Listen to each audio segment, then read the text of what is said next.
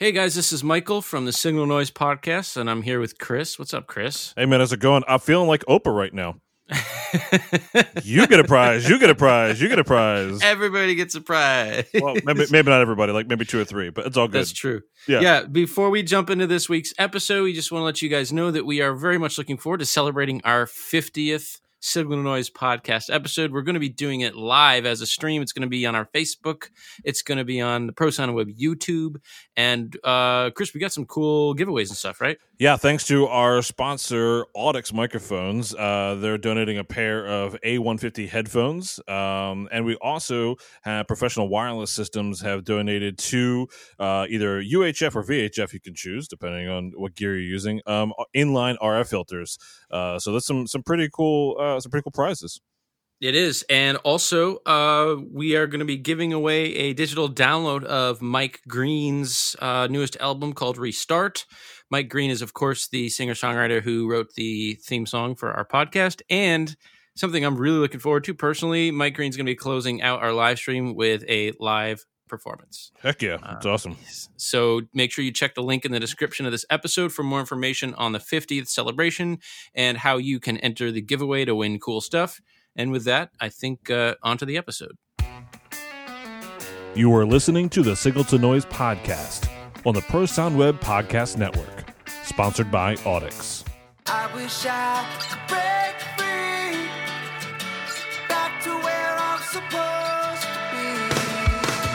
I wish I could break free, back to where I'm supposed to be. Welcome back. Here we are. You know, Chris, I dig that intro, man. I know I keep saying it, but every time I hear it, I'm like, man, that's nice. So, I did it for your mom. oh, thank you. I'll let her know. I think that's probably the only part of the podcast that she's interested in listening to. Oh, okay, cool. So you're joining us from the road tonight. Is that correct? Yes, it's a strange thing that we're supposed to do normally is actually do shows and instead of just sit here and talk to people. So I'm doing a real gig out of town, which is kind of bizarre and cool at the same time. So do you have to kind of like find your sea legs again? Yeah, I definitely. It's funny. I was joking with some guys, at work the other day. I'm like, man, when everybody comes back out of this, man, people are going to be rusty, on just everything. And sure enough, today it's like I went to find them some menus on the console. I'm like, oh yeah, it wasn't like I was lost, but it was like, okay, it's been 2 months or so since I've mixed a show or more, so it's you get rusty. Yeah, you do. Up is louder. I did a challenge. It's based on Ryan O'John's Mix 45 challenge, and basically you start from a factory blank console. You get a set of multi-tracks. You get 45 minutes to put together the best show file you can for those tracks. And me and Willa and Samantha Potter and my friend David, we did it. And it was funny because it's amazing, like you said, Chris, how quickly you get rusty on your console. I mean, I've used pretty much exclusively my one console for years now, and I was still like, wait, where's that setting? I mean, it's amazing how quickly you fall out of that if you're not doing it regularly. So that was a little scary. Yeah, and it was just like some of the routing stuff too. It's like, I have a big start file from the corporate stuff that I do, and just kind of and this particular show just requires a little bit more routing because there's more webcast and IFBs and just little things that maybe aren't on my average corporate gig, and so and just making sure I'm routing things properly and testing it. So it's it's good though. It's a good exercise.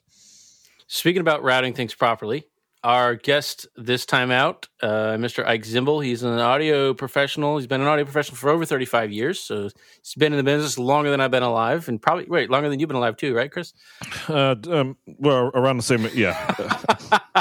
It's not a secret. Everyone knows how old you are now. Ike is a specialist in high channel count RF coordination. He's also worked as a live sound engineer, recording engineer, audio supervisor for TV broadcasts. His recent work includes RF coordination for tours by Shania Twain, Hugh Jackman, and Taylor Swift, and, quote, a whole lot of sports events. And he's written some great articles for Pro Sound Web that you can check out in the description of this podcast. Ike, thanks for being here, man. Hey, thanks for having me, guys. So what do you mean by a whole lot of sports events? Tell us about that. Well, when I'm not touring, which I'm hoping to do less of, I mainly do sports events as a frequency coordinator. And they have included things like quite a number of the NHL outdoor hockey games, the Canadian Football Championships, which is the Grey Cup. Did some football games in the States last year, one at Notre Dame, another one at the Cotton Bowl, and just a soccer tournament 2016 that was like West Coast, East Coast, West Coast kind of thing. And that one included the opening and closing ceremonies, so there was quite a bit of extra stuff to coordinate for that. And yeah, that kind of thing. So when you get, okay, we have 200 frequencies or 300 frequencies. I mean, those are frequency counts that mere mortals would run screaming from the room. So how do you approach that? What's your kind of macro plan when you're dealing with that type of stuff? Well, just for tonight's exercise, I actually brought up the frequency coordination report for the NHL All-Star Game, which I did in St. Louis. It was my gig this year.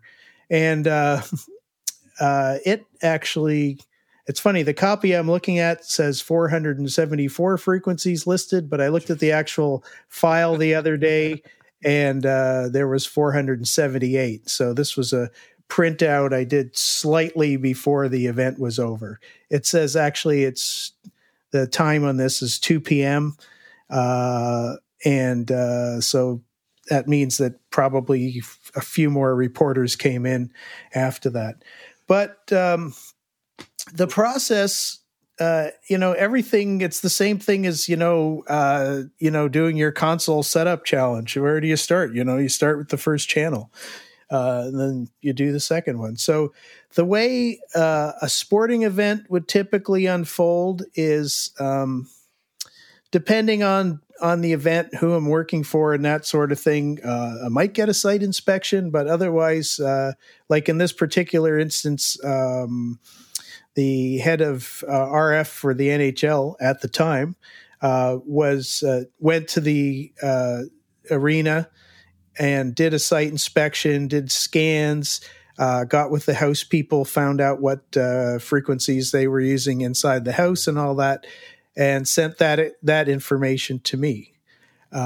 So I would start with that information. I use IAS, the frequency coordination program from Professional Wireless, which is the industry standard for large scale events, and has been pretty much since its inception in the late 90s.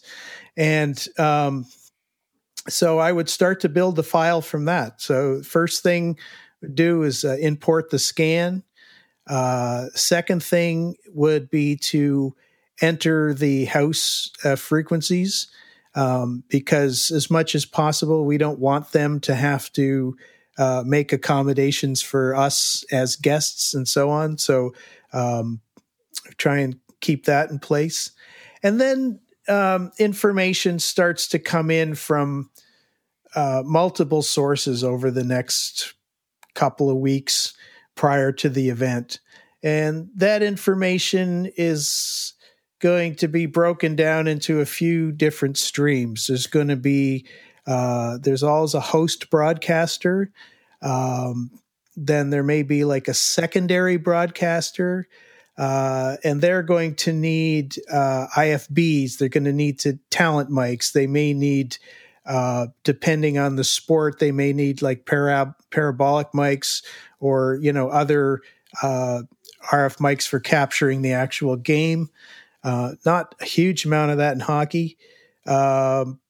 There's going to be wireless intercom systems. And then there's pretty much always, for the sporting events that I do, there's pretty much always some kind of halftime show, pregame and halftime show. So there's going to be, musical talent stuff in there as well. And that's the kind of stuff that you're hopefully going to get in advance and hopefully have in place by the time, by the time I show up, maybe 3-4 days before the actual game.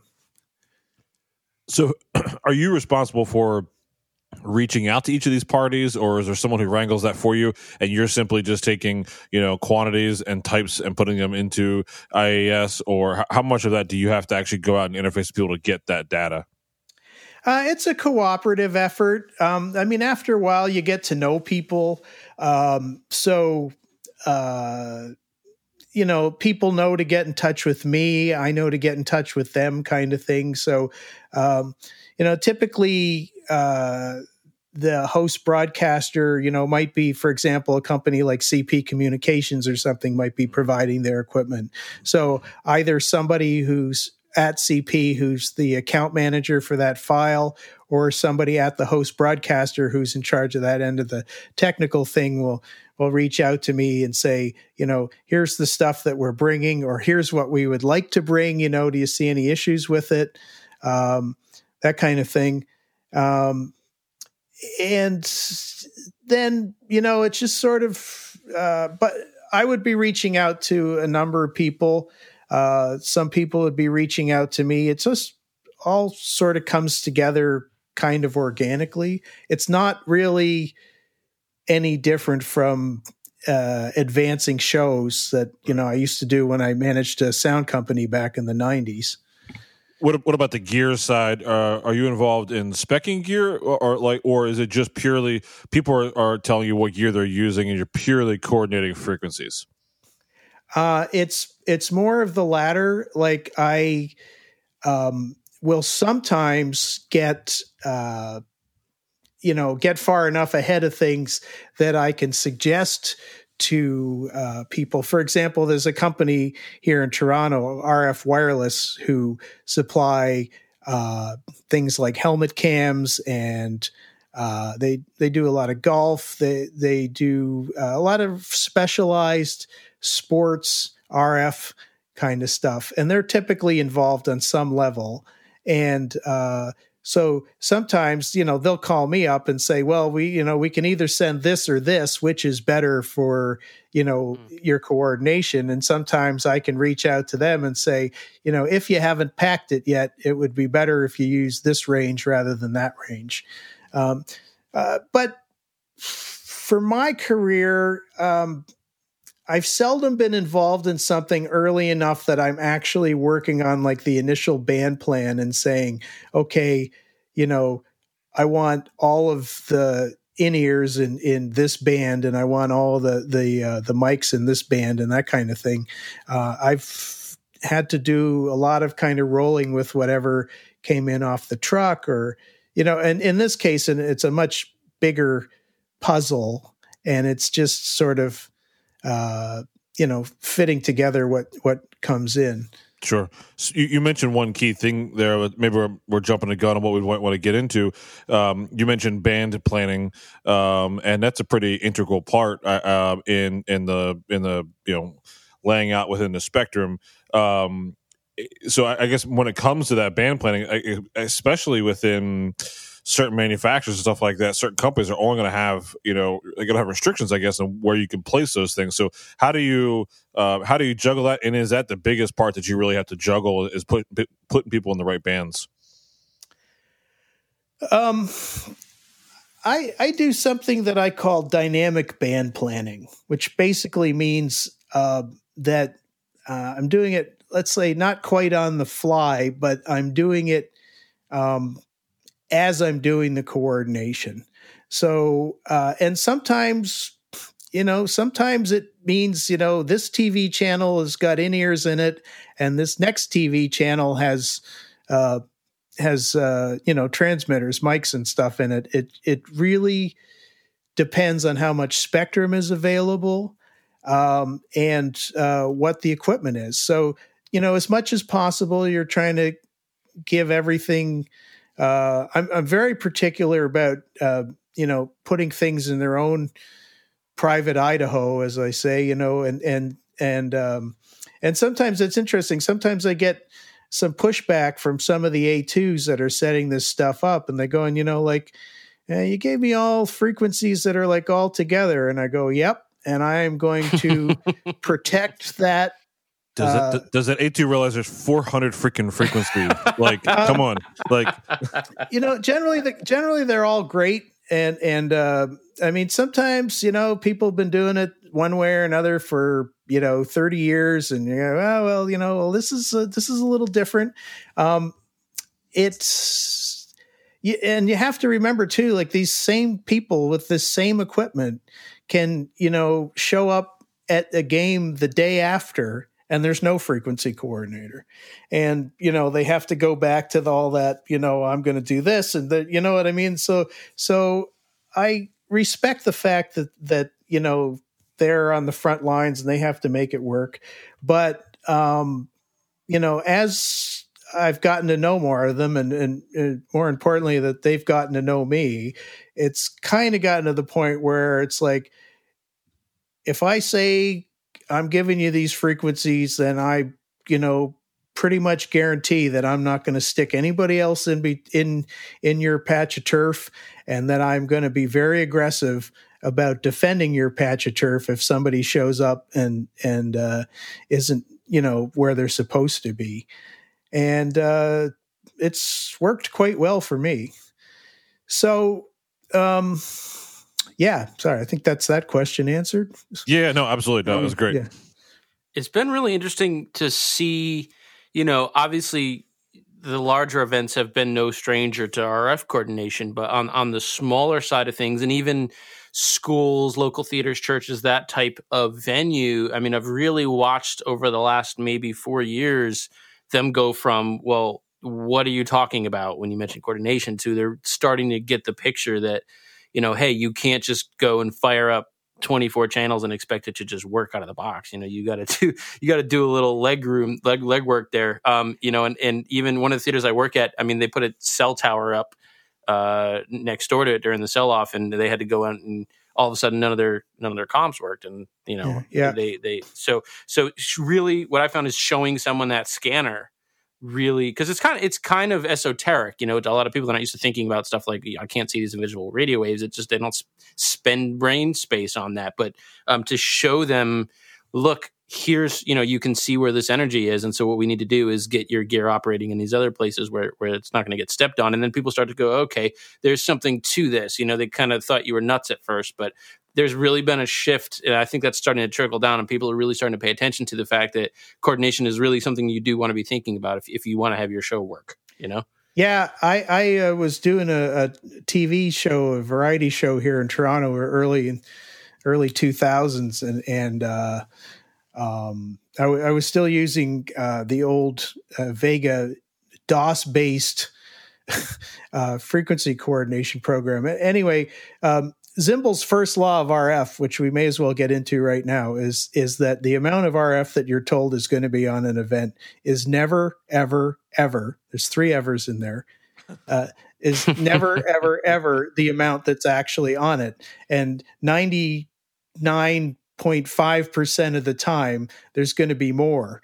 So when I was started on this show, they said, oh, yeah, it's going to be 8 channels of wireless. And then there's a wireless intercom. And then, the band couldn't hear themselves, so they had to be on in-ears. And at the time, they were PSM 600s. And it was, it kind of came in bits. Well, that's going to be the front guy on in-ears. And then, this guy wants and this. Anyway, by the time we got to like all of the house band members, and this was actual PSM 600s with their 2 frequencies and everything. And so the last one shows up, and like I can basically only one of the 2 frequencies is going to work. And I said to the guy doing monitors, I said, so yeah, I got one. You got to use frequency 2 for this guy. And people still didn't really know what I was doing. And I think he was testing me, because they put it on let's say it was the bass player or something. And about 5 minutes in, he goes, oh, I'm getting these kind of weird, kind of like chirping sounds or something in my ears. Is there something we can do about that? And I went up and looked, and sure enough, the guy had put it on frequency 1. And, I think he was kind of testing to see if there was anything in what I was saying, So switched it to frequency 2, it all worked. And then, they all kind of, just looked at me a little bit different and went, oh, okay, maybe there's something to this. So, yeah, Michael, I think you're right. It is starting to become a more common thing. Yep. I mean, that's been to me like getting the powers that be at these smaller production companies, like to, give me 10 minutes to scan and deal with this before you start handing out mics, like to convince them that was worth it, as an investment. Particularly on corporate stuff. There's this one corporate gig that I do a couple times a year, and it's literally a couple hundred feet from a military airport. And so there's all kinds of stuff flying around out there. And they sort of had gotten used to taking wireless hits, like kind of just weird behaviors where that was just kind of the fact of the matter for them, until I said, no, let me scan this and let's it's only 6 frequencies, but let me just try to coordinate this, and then that was the first time that they didn't have weird dropouts and stuff happening, and then they kind of went like, oh, okay, like now I see what you're talking about, because I think a lot of people just expect wireless to do weird stuff. Well, and doesn't necessarily have to. that's one of my frustrations, because my standard is 0 problems, and so, I go and do a show and there's 0 problems on it. And you think, okay, great. I'll just, wait for them to call me the next time. And they don't, they use somebody else, or, they don't do it or whatever. And part of the thing is that people expect to have problems with wireless. Yep. So if they do a show and they have problems with wireless, their expectations have been met.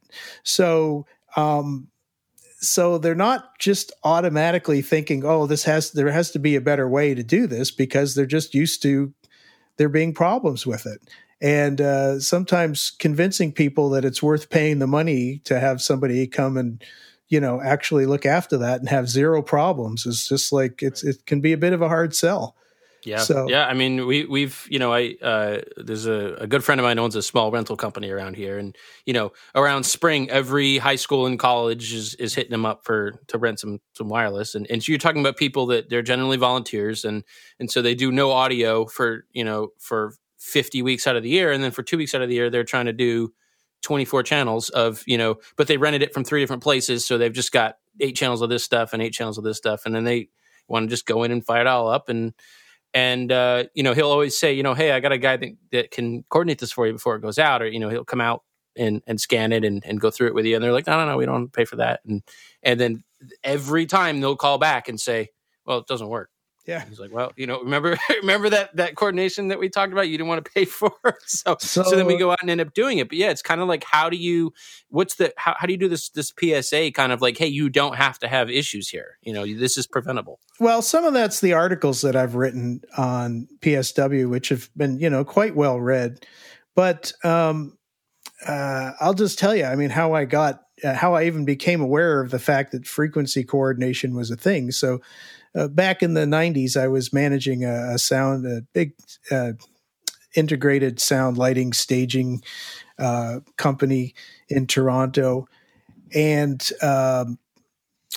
they took great pride in when they rented, any RF that went out of the shop, they would walk test it in the shop, to make sure that the range, that at least it didn't, I mean, really all that could tell you is that like a transmitter, if a transmitter, say, had a detached antenna inside or anything, but it was one of the things they were doing. But so it wasn't like they were just throwing it in boxes and sending it out the door. And I kept finding that, come Monday morning, the folks from the church would be there. Well, how'd it go? Well, it didn't work, or our own crews would come back and say, how'd your show go on the weekend? And there's a couple of articles about managing this company also on there. But anyway, after the basic truck loading disasters and everything were resolved and things were running more smoothly, the one answer that was pretty consistent was, oh, it went fine. We had some trouble with the wireless, but, everything else was great. And somewhere along there, probably around 1993, I think one of our sales reps from one of the company gave me a copy of the Vega coordination program, which is a really, really crude DOS-based program, and you'd have to, manually enter the local television channels, and then manually enter, what separation you wanted, and this and this and this, and then you'd have to audition each frequency, typing in all 6 numbers, and say, well, what about 500.075? Nope. Oh, well, how about 500, 100 then? Nope. How about 500, 125, And Wait, you don't just hit scan on the front of the unit? this was years. I'm joking.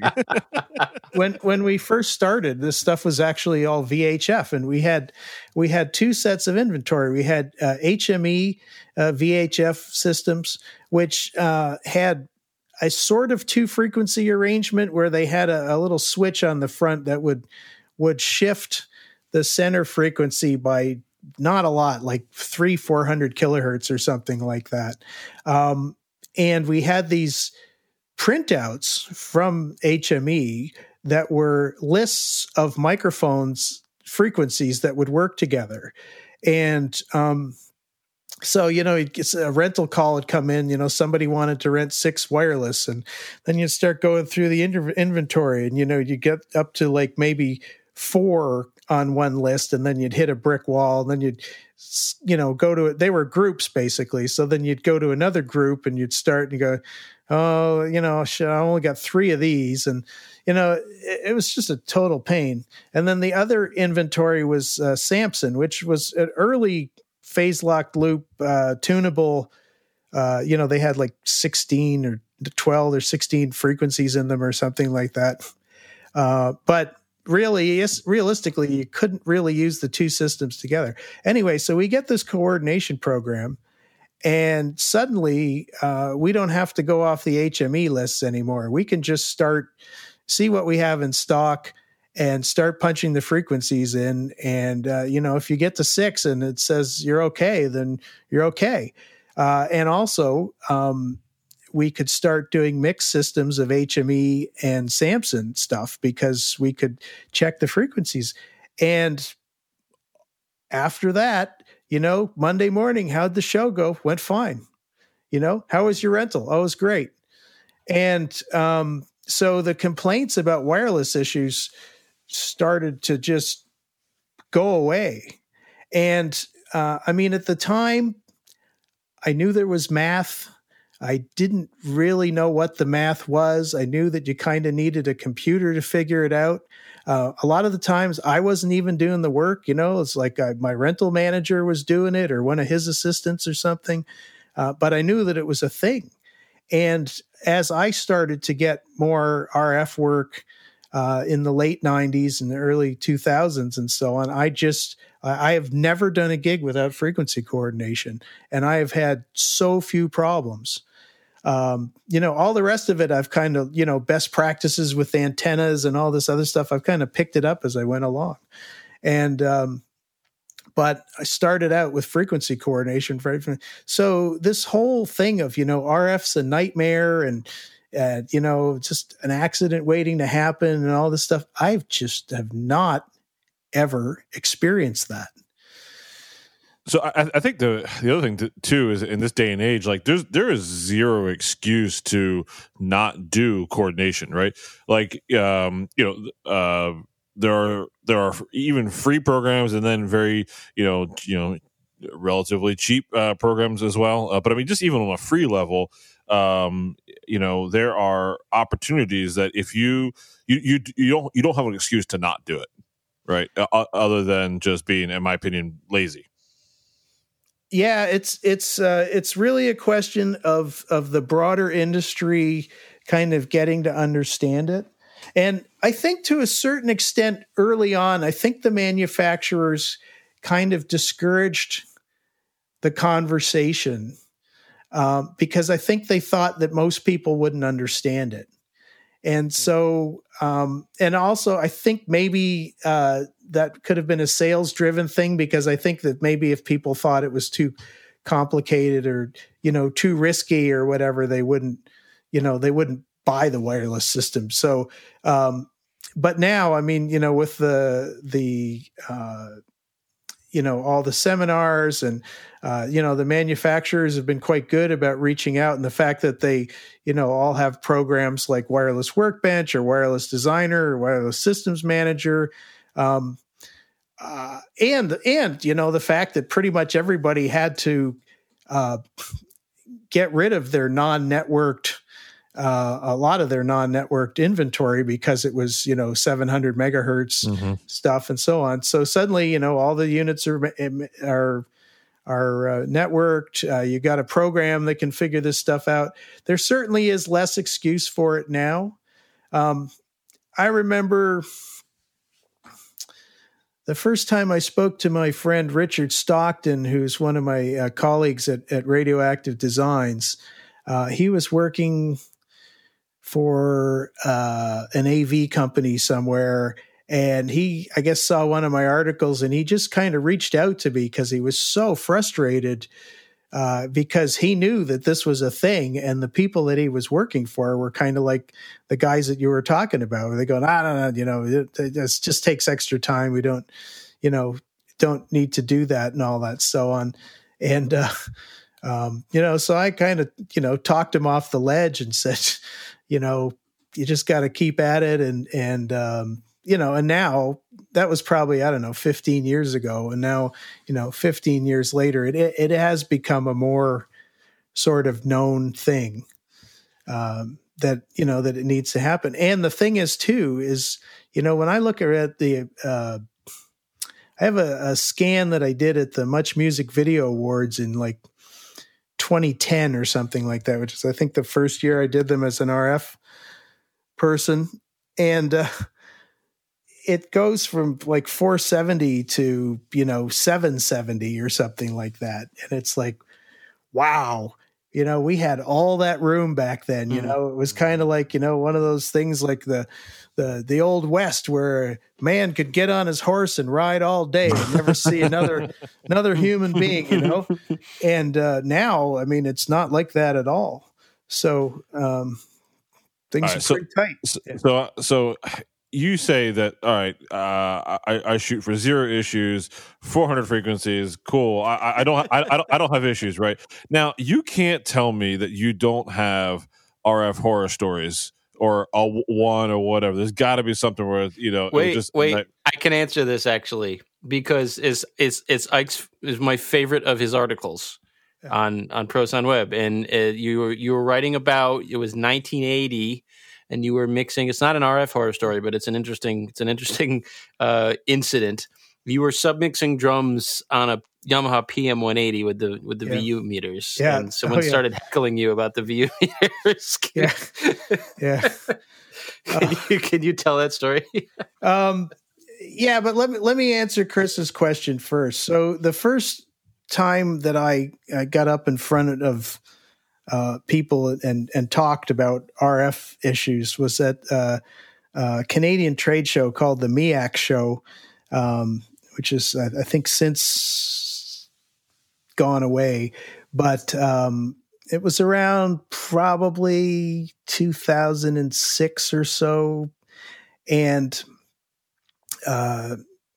anyway, so one of my colleagues from Shure did a talk, and then I got up and did a talk, and then we did a Q&A at the end. And like the first question, guy gets up and goes, "So what do you do when it all goes to hell?" And I'm just thinking, and I, kind of just turn my head on its, a little bit, think that finally I don't know, man. It's never happened to me. and it still has never happened to me. I mean, I have had things like, so the theater at Madison Square Gardens, I don't know if you've ever been in it or not, but we had a BTR system, and one of the floor directors, when she keyed, she could talk, but then when when she took her hand off the key, there was a little thing. And, there was a couple. That was pretty much every BTR gig I've ever done. So, all right, but go ahead. So that one turned out to be that there was an IFB left on upstairs in Madison Square Gardens. So 6 floors up. It's coming downstairs at about -90 or something like that. But it was like either right on or like 25 kilohertz off her frequency.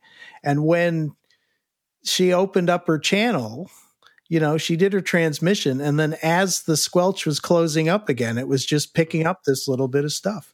And so I've had things, on the Canadian Country Music Awards a few years ago.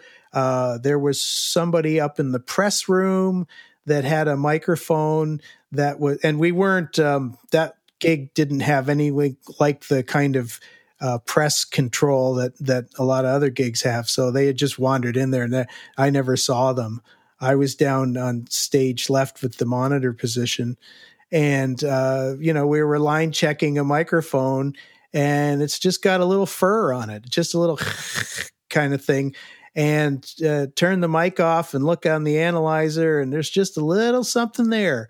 And I, demodulated it, had a listen, and I could hear it, and could hear it was somebody. And I got one of the production gals to run upstairs and find the guy and shut him down. And so I've had little things like that. I have not had, and which is, not. The audience is not aware of that. It's something we caught long before it happened. I would say the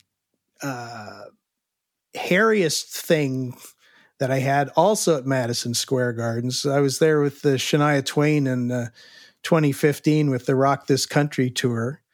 And it was my first time doing Madison Square Gardens. And, it was kind of a big deal. And, I had done gigs in New York, but not a lot. And, it's supposed to be a crowded RF market and all this. And I got in the morning and I did my scan and it looked all right. And I did my coordination and it still looked fine and got everything allocated and turned on and tested. And it was all fine. And it was like, oh, so far, nothing. And, so flash forward, the support act is on stage, and I get a radio from the crew chief, who's also the system tech, and he says, "Hey man, I'm out here in front of house, and I'm seeing hits like all over the band wireless, like just all over their vocal mics." And I go, "Okay, here it is. This is it. The other shoe is dropped." So I go, "Okay, I'm on it." So I go to the rack. And sure enough, they're, like all 6 of them are going, And so I get the TTI out and I, look at the first frequency. And sure enough, like right on the frequency, there's just a little something there. Oh, man, what are the chances of that? So I'll try another one. Go to the next frequency. Sure enough, like right there, right on the, oh, man. I go, this. So I try, get to the third one and go, wait a minute. So it's like, well, where are the band's headset mics right now? Well, they're in the dressing room, and they're, a couple 100 feet through a bunch of concrete and a bunch of people's legs and a bunch of bleachers and all that other stuff. And so what I figured out was happening was that the receivers were bravely trying to pick up their transmitters and, whatever little bits of their transmitter that was getting through the back hallways and, all that was getting down there and it was opening up the receivers. And then they were just, getting hit with whatever else was around. And so I realized that the thing to do in that situation was nothing. Because when the band came back down to the stage, all of those things were going to, lock on and they were going to be just fine. And they were. But the thing is that if I had panicked, if I had run down to the dressing room and said, "Hey man, I need everybody's wireless back, take them out of your costumes or whatever." And, rolled 6 more frequencies and tuned them down at the stage and synced them up and brought them back to the dressing room, seconds before the band had to come down, well, it would have looked like I fixed the problem by changing the frequencies. But, so that's one of the reasons why I say that, having an idea of where stuff is physically located when you're doing a coordination, when you're managing a gig, it's very important because it affects how stuff works or doesn't work. That's a great tip. Great tip. And I discovered that in my own little way. I did a theatrical thing last year, and I freaked out the first rehearsal because something took a dive, but then I realized, no, he's going to do a costume change, and he's going through 40 feet of concrete right now, so it's fine. There's nothing wrong with the system. He's just down the hall, and it'll come back. So I think that's a great bit of advice for people is, just kind of have that context of what's going on with your system, and it's not always a big emergency for you. That's one issue. The new equipment is great. But some of the error messages that it spits out can get a little bit annoying when it's, interference. It's like, it's not interference. The mic's in the dressing room, so there's going to be, but I mean, that's kind of part of the gig too. And sort of part of managing the RF space. Well, and, it's part of the experience too. I mean, it's a lot of people who maybe are intimidated by some wireless is partially because they just haven't had the chance to experience some of the things you experienced, or others. So some of it I think comes with time, and you build that confidence of okay, if I followed X, Y, and Z steps, each of these times, and I was able to get that result, I can confidently answer. Because had you maybe not experienced something like that before, you might have ran to the dressing room, got the stuff, brought it back, changed the frequencies, took it back to the dressing room. Oh, it still happened again. Oh, freak out again, and like in a vicious cycle. And so some of that just kind of comes from experience. Yeah, some of it's experience, some of it's kind of laziness too. I was thinking, man, I don't want to run down to the dressing room. Sometimes I call it constructive laziness. And I also have another thing. It's like, when there's a problem, you can go, well, what's the worst thing it could be? But I kind of think like, well, what's the best thing it could be? Like, oh, that mic's not working. Well, maybe the battery's dead, you know what I mean? Like, or, maybe, a forklift drove over my antenna cables and none of my antennas are in, you know what I mean? Like, like you could easily kind of go down the path of thinking it's some kind of massive disaster, but it's often starts with let's just see if it's something easy, and most of the time it is. Yeah, and it's kind of like, in RF, the signal path, the signal chain is a little bit different obviously than the rest of the system in that, like, it's, since it's in the air. And so there's different variables. Like, if a mic were to go dead on stage, well, there's multiple places it could have gone dead, right? It could be muted. It could be mispatched. The cable could be broken, like all these things. But like you said, you go with like the least common denominator as opposed to, oh, the whole snake just died, or Occam's razor. Yeah. Right, yeah. right, yeah. Most likely, yeah. Well, one of the things that sort of baffles me about people's approach to wireless is, like you guys hang and tune PA systems all day, every day. Have you ever seen a sound wave? Right. Yeah, you can't see sound either, but it's like RF. You can't see the way. It depends on what concert you're at and what you're on. Yeah. I mean, oh wait, no. yeah. No, we'll leave that alone. I had some of those too, but but I think you can visualize sound waves, and in fact, in one of my recent articles, I gave that analogy is everybody knows that sound waves bounce around, and that if you point a line array at a reflective surface, you're going to hear it, and so people know that, so they take steps. But radio waves bounce around too, and the tricky thing is that they go through some surfaces, but then they may bounce off the one behind it, So for example, they may, penetrate the glass into one of the lounges at an arena, but hit the metal wall at the outside of the arena and bounce from there, So radio waves bounce around too, and it's the reflections, the same as, you get with audio that are, that's what, that's why we have diversity antenna systems to get around the dropouts that happen when you get a direct signal and a reflected signal hitting the same antenna. So, it's just partly, a lot of it's just visualizing, or trying to visualize what's going on. So this may be a stupid question, but it's something I've never thought about. So we talk about and can measure what sound waves cannot go through which type of surfaces, right? There's a coefficient for all that stuff, whatever, right? Yeah. Is there such a thing in radio waves of knowing what types of surfaces different levels of frequencies can go through or not, and to what level? Is that a thing? I'm sure there is. One of the things that I tell people when I teach is that a lot of people that are in this business and people that have gone before me and kind of led the way, people like James Stoffo and Henry Cohen, who I'm, very thankful to have on speed dial from, partly from, getting to know them, but partly from my association with Radioactive Designs as well, is that a lot of guys that are in this doing what I do are radio guys. And, they built their first, transistor radio when they were 8 years old and, got their ham license or whatever. And just never met a radio wave they didn't love.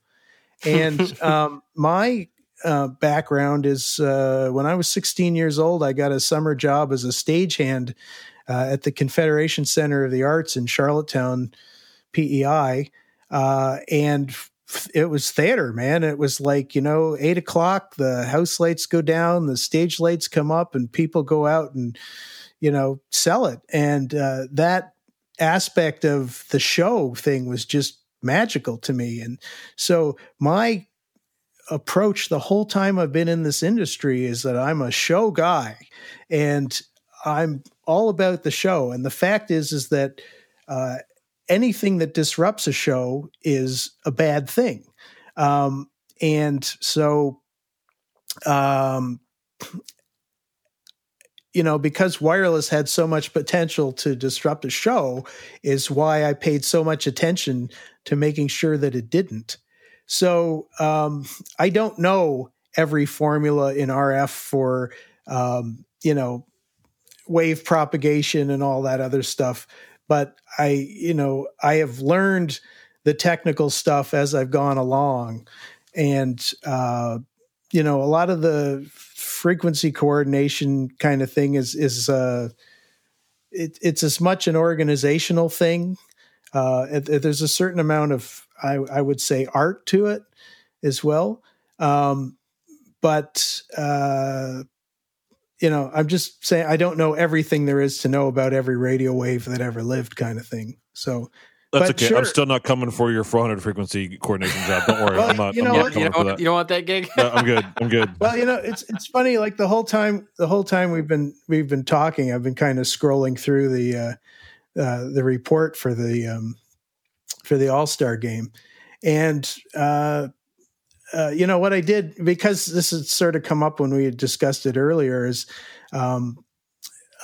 and we sort of started to talk about how one of these massive coordinations comes together. So on an event like this, for example, we also have the walkie-talkies are in the coordination. Now, you don't really have to worry about intermods. You don't really have to worry about that kind of stuff. The main reason you're coordinating them or just entering them in the coordination is kind of like they call it the database.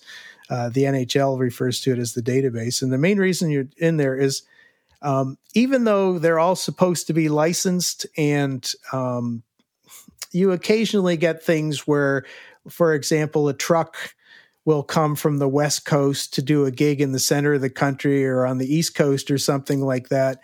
And, you know, one or two of the 16 radio frequencies that the truck has been allocated for their walkie-talkies happens to be a duplicate of, the catering channel in the local arena or something like that.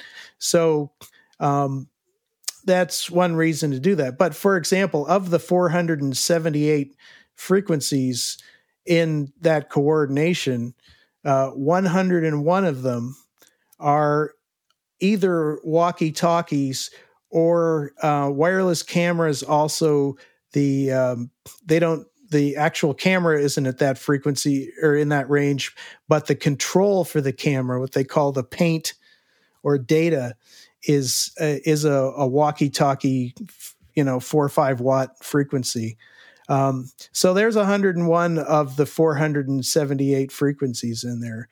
And just I still don't want your 300 gig, 300 coordination gig.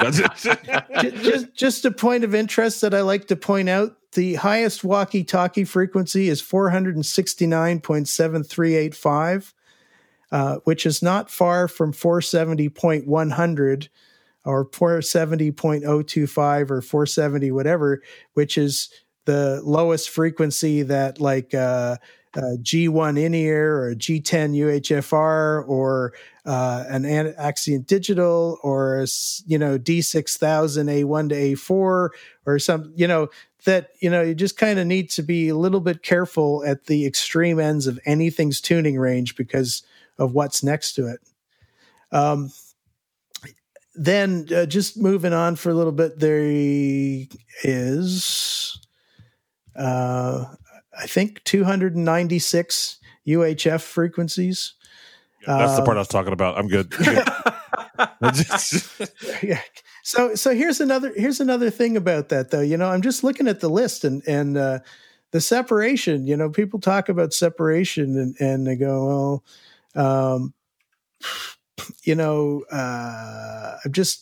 it's almost like there's a frequency every 350 to 450 kilohertz away, and which sounds like insanity. It sounds like suicide, but that's part of knowing where everything physically is in the building. Right, because some of that could be spaced out, right? Some of that could be just outside the arena. Some of it could be, in locker rooms and stuff that might not be conflicting with something else up in a control booth and stuff like that, right? Exactly, and that's why sort of having the organizational mind to sort of have that mental picture of where everything is. And plus, also like IAS is great for putting in notes and saying, where this is and where that is and so on and so forth. It's just looking at it now, it's pretty tight for sure. But the gig came off perfectly. I went in during the game when the pregame stuff was not being used, and there was a rack of UHFR receivers that was probably at least a dozen channels, and their LED displays were dark. Game's on, 478 frequencies in the coordination. Are they all turned on at the same time? Not really, but just to back to the thing about, my trying to carve out space for everybody, is that, there wasn't a single orange light on in that entire rack. So you can do it, you just have to sort of apply yourself and it's just pay attention to where you're allocating things. So you mentioned a couple of times before we still got you. I just want to touch real quick. You said Radioactive Designs, and they've got this killer comm product, a UV1G, and I've got one in my shop right now that James sent me to play with, and it's really a pretty remarkably cool piece of kit. So can you talk about that system just for a second, so people who maybe aren't familiar with it have an idea of what it is? Yeah, so James Stoffo was the instigator of this design, and him and Henry Cohen and Jeff Shearing were kind of the main guys that got the ball rolling. They're the principals of the company, and they saw, like, almost 20 years ago that first of all, intercom was starting to take up just incredible amounts of UHF bandwidth for BTR systems and so on. And so they started looking around for a way to make that, come up with an alternative to it. So the RAD system, there's a number of innovations in it, but one of it is that it uses this, I'm gapping out on the technical term, but we use AM frequency, AM modulation, and it's a very, very narrow transmit. Its absolute maximum is 30 kilohertz wide, whereas even like a UHFR microphone, for example, is 200 kilohertz. And that's the same for the base station transmits as the PAC transmits. They're both 30 kilohertz wide, so they're incredibly spectrally efficient. Another innovation is that the base station transmits in the UHF, the belt packs transmit in the upper VHF, and because of that, you don't have the band splits that you used to have with BTR, because they were all in UHF, and you had to have the transmits, like 70, 80, maybe more megahertz than that apart from each other. So, what with the frequency, the 600 megahertz auction and everything, there just wasn't bandwidth left to have, all UHF intercom systems like that. So, and the other thing about it is, because there's no band splits, it means that every single belt pack that we've ever sold is compatible with every single base station we've ever sold. Chris is somebody that's, involved in managing an inventory and everything. You can imagine how powerful that is, not having to, make sure that these 6 belt packs always go with this base station, and, or these 4 belt packs always go with this base station, that kind of thing. So absolutely. And the other thing is that, the rest of the industry has taken a different turn. They've gone with these, IP-based intercom systems, and the decked band and the 2.4 gig, and some coming up in 5 gig and that kind of thing. And all of them, because of the latency involved, have what's called local side tone, where they basically generate the side tone right in the pack, and you're kind of talking to yourself. And with the RAD system is now the only system still in production that uses a round trip analog transmission. So if you talk, you're actually hearing your voice come back from the base station. So if you say, "Hey man, don't move that chain motor. There's a cable caught in the hook or something like that," and you hear yourself say it, then you know that other people on the intercom system heard it, if they're listening. And for example, in life safety situations, that's a good thing to have, because otherwise, you can call and say, don't go ahead with Q6 because there's a problem with the trap door or something like that. And if your pack is not talking to the rest of the system, you don't know that got through. So it's, it's an alternative. It's part of the puzzle. On the All-Star game, I had 18 RAD frequencies, which was, I guess, probably 3 6-up systems. And, they also had Bolero on that show. We also had FreeSpeak 2 on that, because these days you kind of have to use every arrow in the quiver to get the show done, So it's just another product that's out there that can, do the job. And I was actually watching the webinar that you guys did about the system, and it's almost so flexible that it's overwhelming. You can route all these different things, and you can hook a bunch of them together in a bunch of different ways, and have them do all sorts of different network layouts. It's really, really cool. So I think probably by the time this episode is out, there will be, I'm working on a review of the system for Live Sound International. So folks that are interested should go check their monthly issue and check out my thoughts on the system. And of course, there'll be links there so they can go to the website and learn more about it. Ike, thanks for your time, man. This was a really fun chat.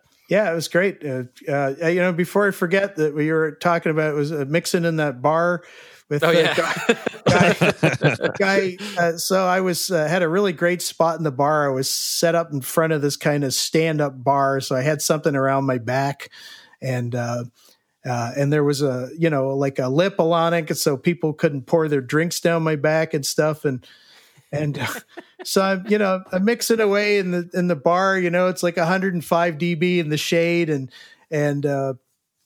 it's sounding good, everything, and the systems were mono back then. This is it was 1980. So a stereo 6-channel submixer for the drums. So everything's panned to the left, which means that the right meter is just sitting there. So this guy standing there behind me, and he taps me on the shoulder, goes, "Hey buddy." And I go, "What?" And he points to the meter, the right meter on the drum mixer that's not doing anything. "Oh, that's okay. It's okay. It's supposed to be like that."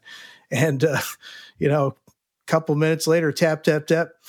"Hey buddy." I go, "What?" He goes, "Yeah." I go, I know it's all right. I was doing lights too. I was doing sound and lights for this band. Actually also was doing things like backline, like guitar string changes and tuning and stuff like that, like running up to the stage, grab a guitar with a broken string, come back, lighting cue, sound cue, change a string, tune it, bring it back to the stage. Anyway, busy guy. So I get back to it. The guy taps me on the shoulder, goes, "Hey man, you're ripping us off." I go, "What?"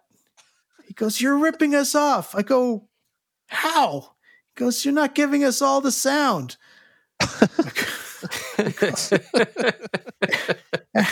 I'm just kind of shaking my head, and he starts really freaking out. I kind of waved over one of the bouncers and kind of gave him the thumbs, "Get this guy away from me. Thank you very much." And that was that. So yeah, you meet really interesting people in bars, I have to say. That's great. Yeah. I don't miss the bar gigs. I'll tell you that. I do a couple a year, and I'm always just like, "Oh yeah, that's why I don't do these. They're terrible." Yeah, I don't miss them either. Yes. Yeah. Well, Ike, thanks for your time, man. We had a lot of fun chatting with you, and thanks for being on the show. And I certainly encourage everyone to go to the link in the description of this podcast and check out some of Ike's articles on Pearl Sound Web. Thanks, guys. Thank you.